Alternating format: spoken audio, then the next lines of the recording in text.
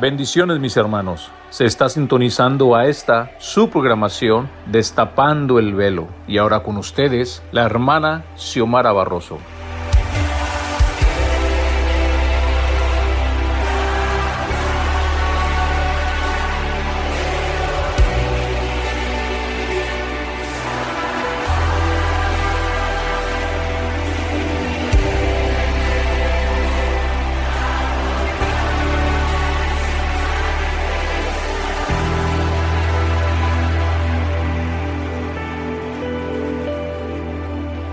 Se siente tu gloria en este lugar. Algo grande va a pasar. Se activa lo sobrenatural.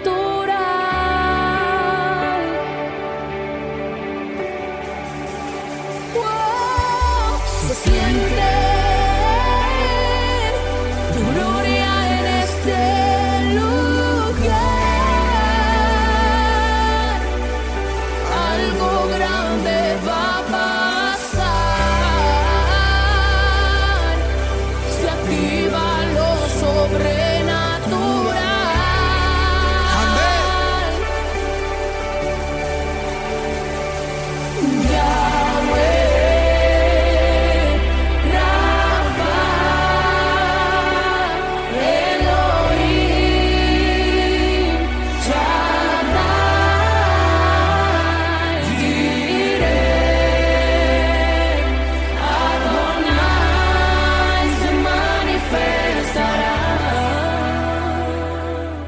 Buenas tardes, mis amadas hermanas, bendiciones en este precioso día. Para mí, en verdad que es un gozo el poder estar aquí un lunes más con todos ustedes en esta programación Mujer Extraordinaria.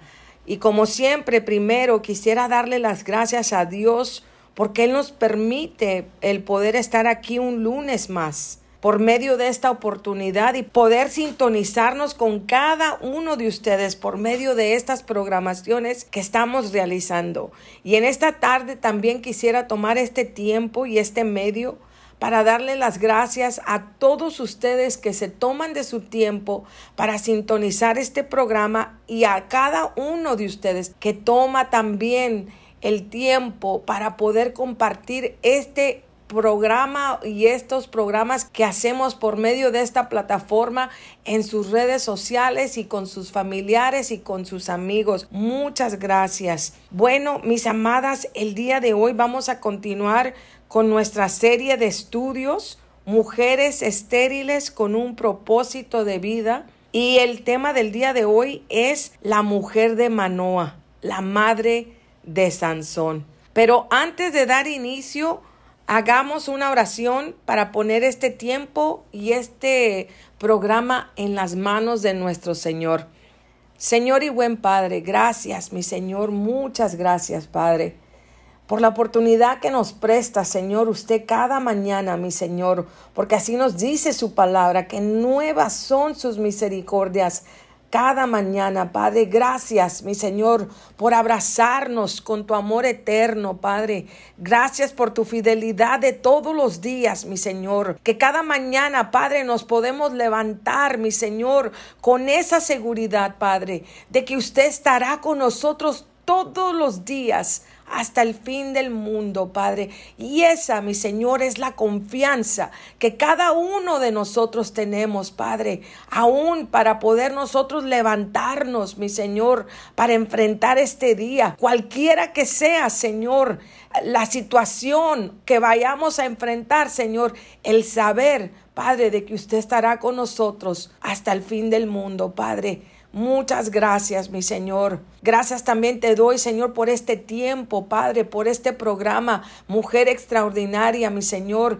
En tus manos preciosas, Padre, pongo este tema, Señor, de mujeres estériles con un propósito de vida, Padre. Muchas gracias, mi Señor, por esta programación y por esta plataforma, Padre, porque nos permite, Señor, llevar su mensaje hasta el fin del mundo, mi Señor. Y en esta tarde, Padre, te ruego, Señor, por cada mujer, por cada persona, Padre, que vaya a escuchar este programa. Mi Señor, que sea su palabra, Señor, ministrando sus vidas, penetrando sus mentes y sus corazones, Padre, para que el mensaje pueda ser recibido, Padre, y del día de mañana, Señor, pueda ser aplicado, Señor, como una manera de vivir, Padre.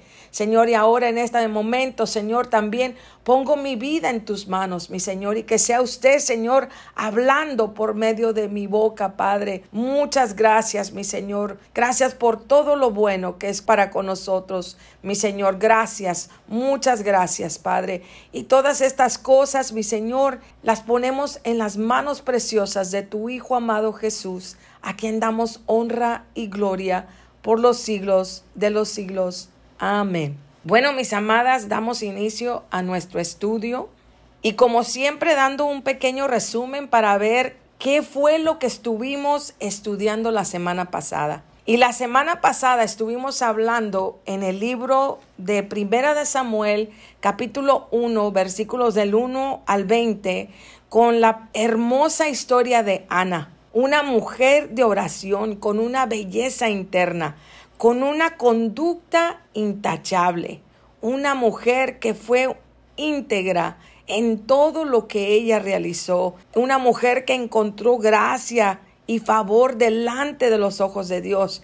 Y cuando ella, en el momento que derramó su corazón y su alma en clamor delante de Dios, Él le concedió la petición de su corazón. Cuando ella le pidió por un varón, y cuando finalmente su oración, su clamor fue escuchada por Dios, Ana dio a luz a un gran hombre, al profeta Samuel, alguien que vivió una vida íntegra, al igual que su madre.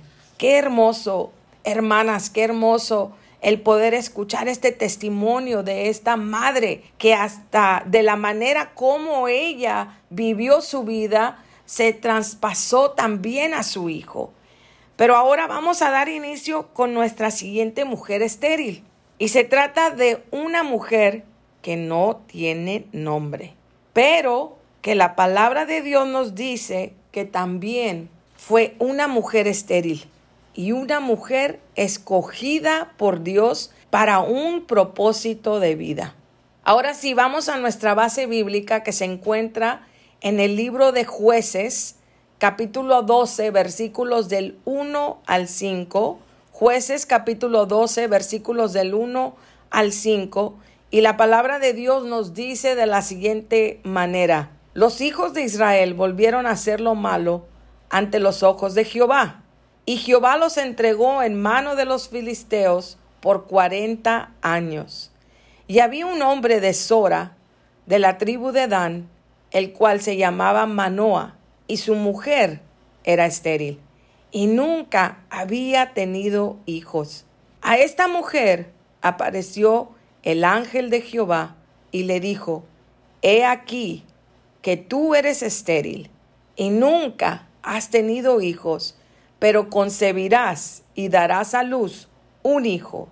Ahora pues, no bebas vino ni sidra, ni comas cosa inmunda, pues he aquí que concebirás y darás a luz un hijo, y navaja no pasará sobre su cabeza, porque el niño será nazareo a Dios desde su nacimiento, y él comenzará a salvar a Israel de mano de los filisteos. Amén.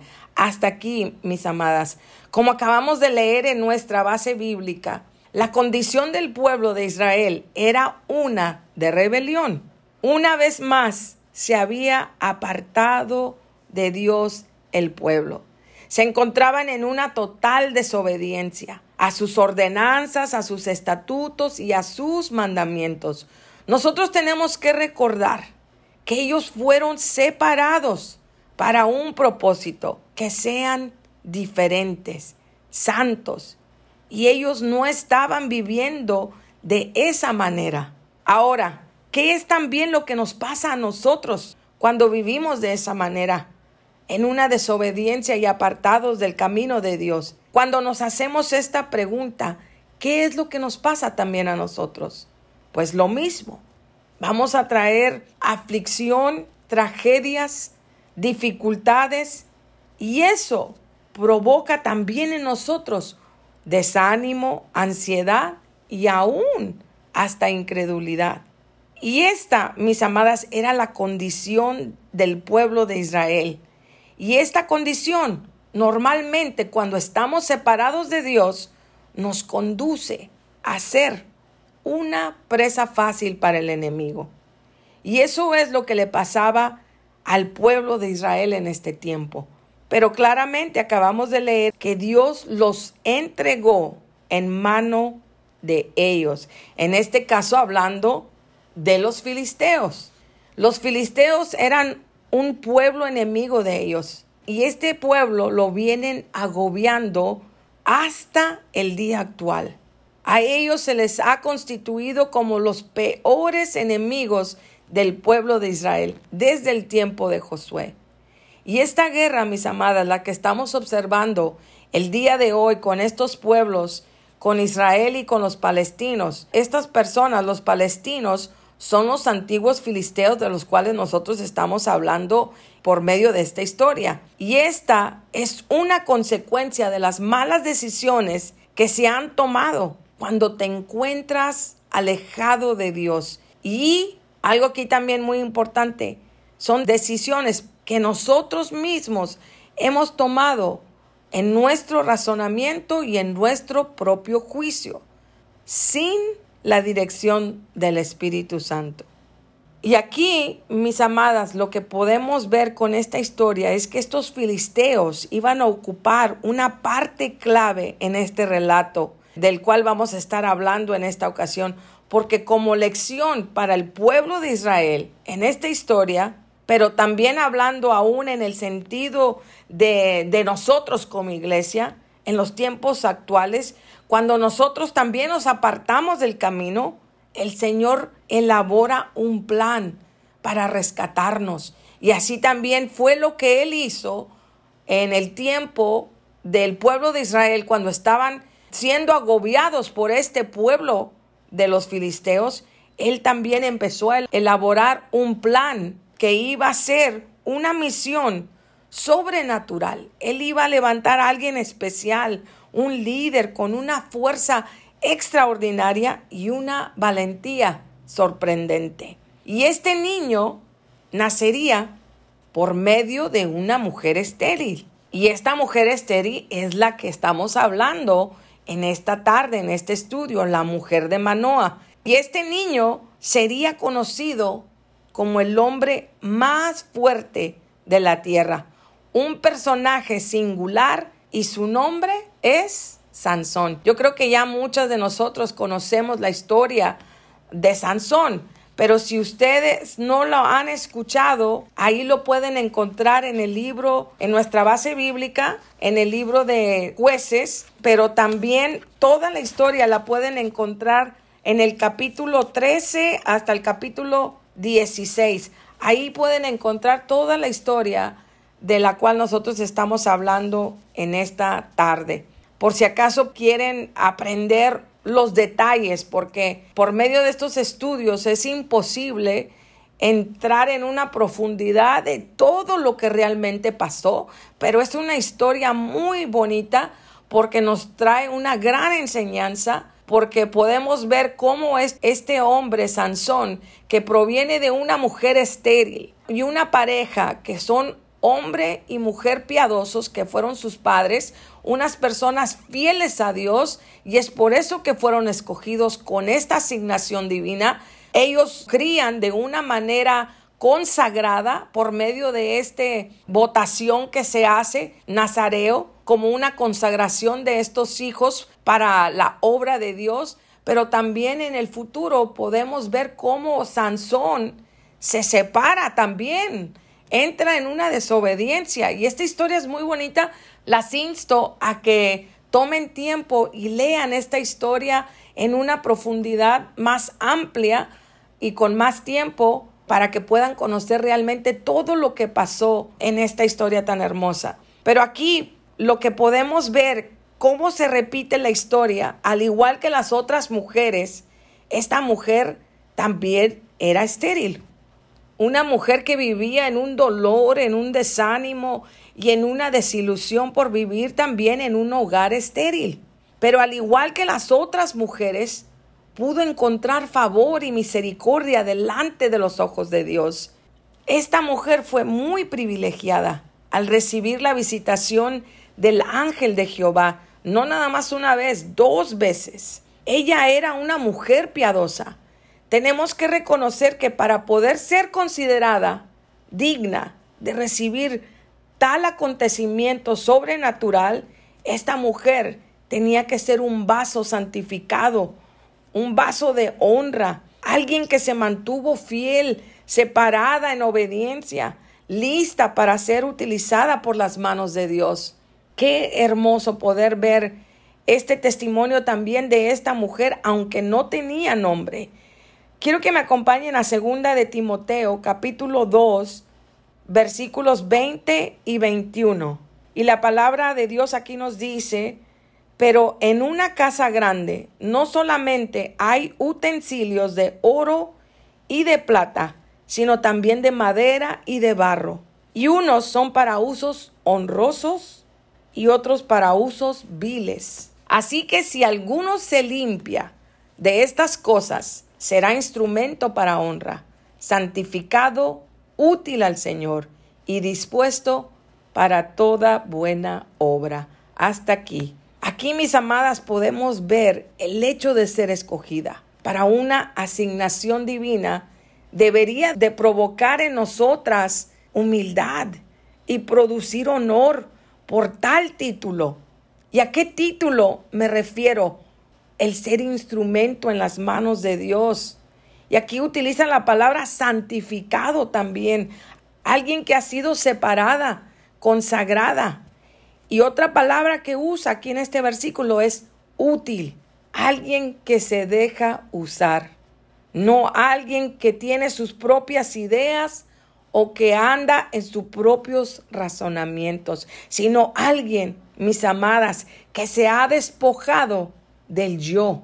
Así como esta mujer, que aunque en las Escrituras no es mencionada por nombre y se encuentra en un anonimato, no desvalora o disminuye la asignación y lo que el Señor deposita en sus manos. Cuando leía la historia de esta mujer y reflexionaba en el hecho que su nombre no es relevante a la importancia de su asignación, y en comparación con las mujeres anteriores, que todas tenían su nombre, que nos revelaban ya sea su llamado, su asignación o su carácter en base a su nombre, esta mujer no tenía nada que la identificaba, solamente que era la mujer de Manoa, la esposa de Manoa. Y Manoa era un hombre piadoso del pueblo de Israel, de la tribu de Dan. Y su nombre significa descanso o consolación, alguien en quien uno se puede apoyar. Y ella fue lo que hizo. Ella se mantuvo de esa manera, en sujeción a su marido. Y quizás es la razón por qué ella era más conocida como la mujer de Manoa o la esposa de Manoa. Pero algo muy hermoso es también poder observar cómo, por medio de esta historia, nosotros también como creyentes, como seguidoras de Cristo, nuestro nombre ya no es tan importante, mis amadas, porque así como dice el apóstol Pablo, ya no vivo yo, sino Cristo en mí. Eso es lo más importante. Eso es lo más relevante a todo nuestro propósito, a todo nuestro llamado y a toda nuestra asignación. Ahora acompáñenme al libro de Isaías, capítulo 43, versículo 1.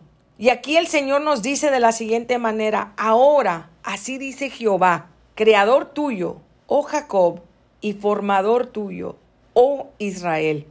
No temas, porque yo te redimí, te puse nombre, mío eres tú. Hasta aquí.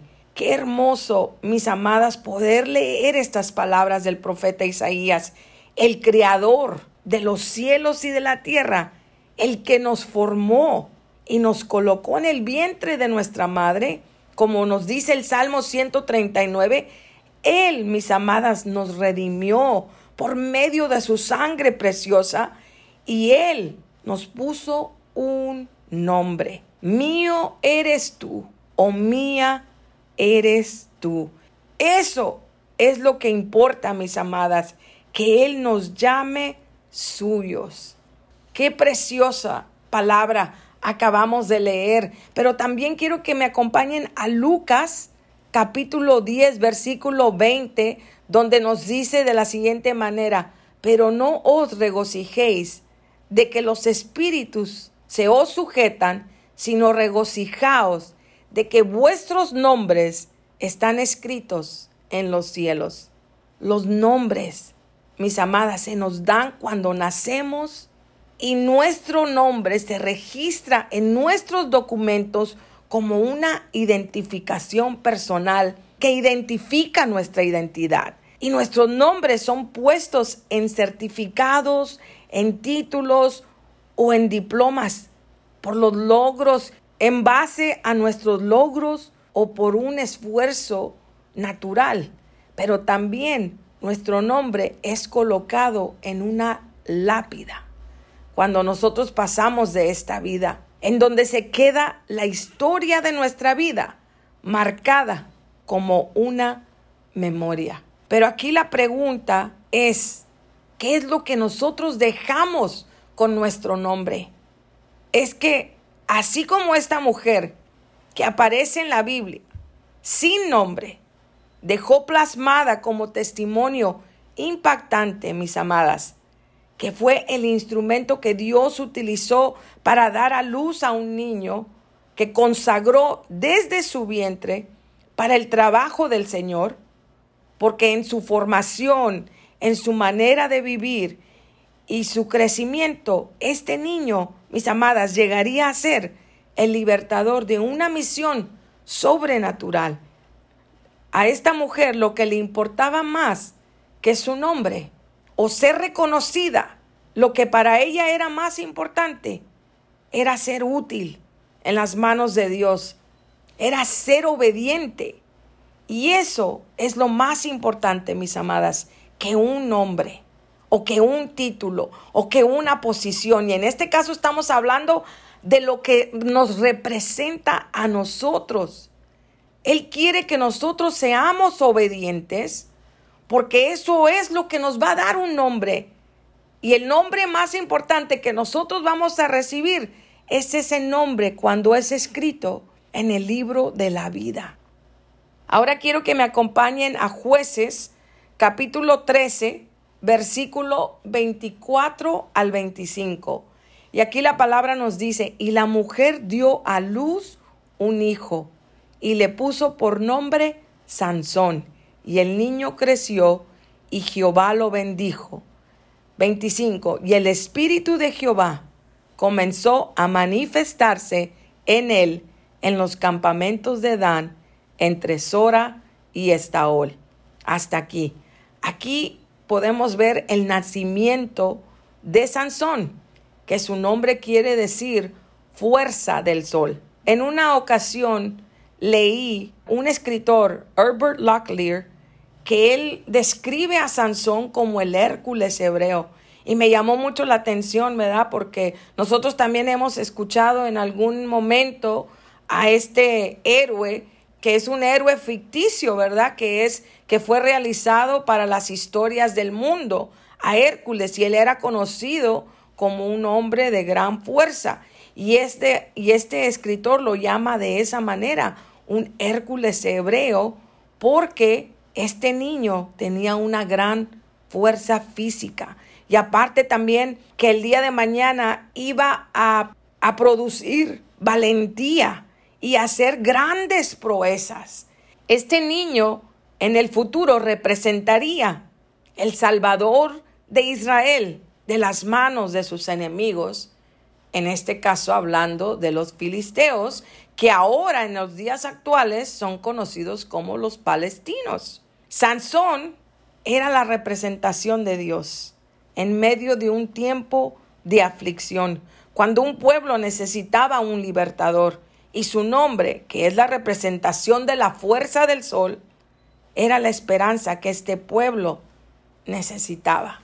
La palabra de Dios nos dice que nuevas son sus misericordias cada mañana y que el Señor hace salir su sol sobre malos y buenos, sobre justos e injustos. Este hijo de esta mujer, Sansón, representaba la justicia y la misericordia de Dios para este pueblo que se había separado de él. Y para Manoa y para esta mujer, Sansón, significaba el cumplimiento de una palabra dicha por el ángel de Jehová. Y aunque Sansón hizo al final lo que su llamado o su propósito era, y llegó a ser juez de Israel por 20 años, su camino, mis amadas, fue también desviado en el transcurso del tiempo. Y aunque poseía una gran fuerza física extraordinaria, diría yo, carecía de dominio propio. Él tenía una debilidad por las mujeres extranjeras, que al final, una de ellas, Dalila, lo traicionó con los filisteos. Descubrieron el secreto de su fuerza, que se encontraba en su cabello, y ellos se aprovecharon de él y lo llevaron preso. Pero al final, él cumplió y mató a muchos filisteos. Pero en ese hecho, él también perdió su vida. Hasta aquí vamos a llegar con este tema y continuaremos la próxima semana con nuestra serie de mujeres estériles con un propósito de vida. Pero antes quisiera que me acompañaran a leer Apocalipsis capítulo 2 versículo 17. Aquí el Señor nos habla de una promesa.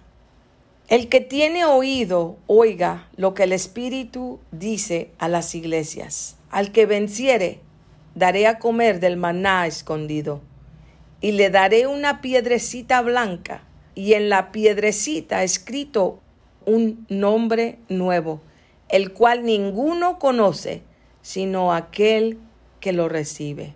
Este pasaje, como les hice mención anteriormente, es una promesa de parte de Dios, que en base a nuestra obediencia y ser vasos de honra, santificados para uso, Él nos dará un nuevo nombre, que quedará sellado en esa piedra como una señal eterna. Y así como esta mujer que nos deja una gran enseñanza, al no poner tanto énfasis a lo que a nosotros representamos, al yo, sino a lo que nuestro Señor Jesucristo representa en nuestras vidas. El nombre de Él, el nombre de Jesús es el único que importa. Las quiero dejar con esta porción para concluir en el libro de Filipenses capítulo 2 versículos del 9 al 11. Por lo cual Dios también le exaltó hasta lo sumo y le dio un nombre que es sobre todo nombre, para que en el nombre de Jesús se doble toda rodilla de los que están en los cielos y en la tierra y debajo de la tierra, y toda lengua confiese que Jesucristo es el Señor, para gloria de Dios Padre. Hasta aquí, mis amadas. Y para concluir, quisiera hablar en esta tarde con toda aquella persona que me escucha y que nos está sintonizando por medio de este programa, que si no has conocido a Jesús, hoy es tu oportunidad. Toma tu decisión el día de hoy. Abre tu corazón y deja que Jesús entre y tome posesión de tu corazón y hazlo a Él tu Señor y Salvador de tu vida. Y verás, mi amada, que es la mejor decisión que tomarás en todo el lapso de tu vida.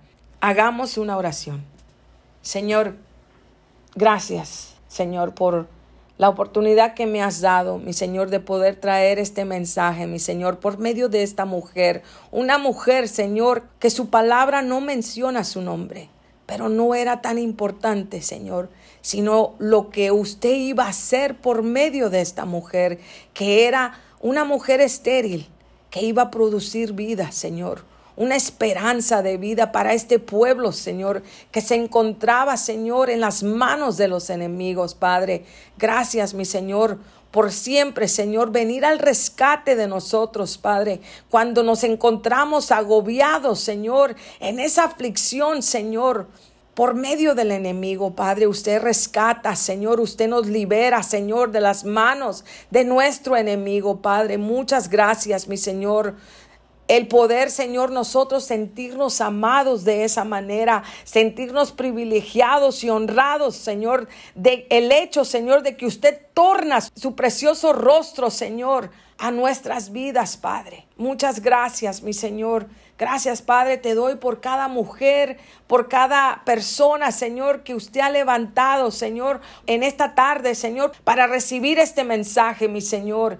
Y si no es en esta tarde, Padre, y si lo escuchan en otro tiempo, en otra ocasión, Padre, que su mensaje, que su palabra, Señor, haga lo que tiene que hacer, Padre. Muchas gracias, mi Señor. Gracias, Señor, por haberme permitido, Señor, el privilegio de poder dar tu palabra, Padre. Gracias, Padre, por el hecho de que usted pueda considerarme a mí, Señor, digna, Padre, de poder traer este mensaje, Señor, el día de hoy, Padre.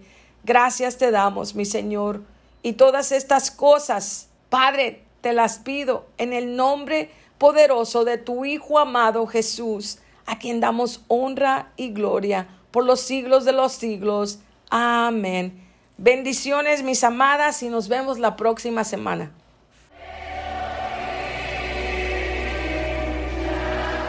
Muchas gracias por su atención. Y para más información de esta programación, por favor de comunicarse al correo electrónico xiomara@the-veil.org. Bendiciones.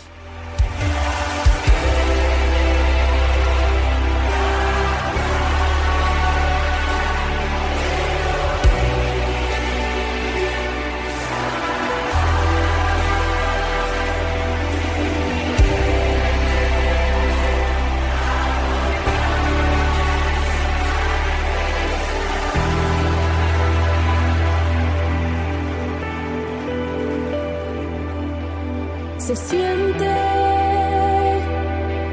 tu gloria en este lugar.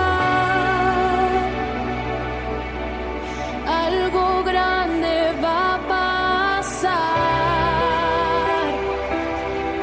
Se activa lo sobre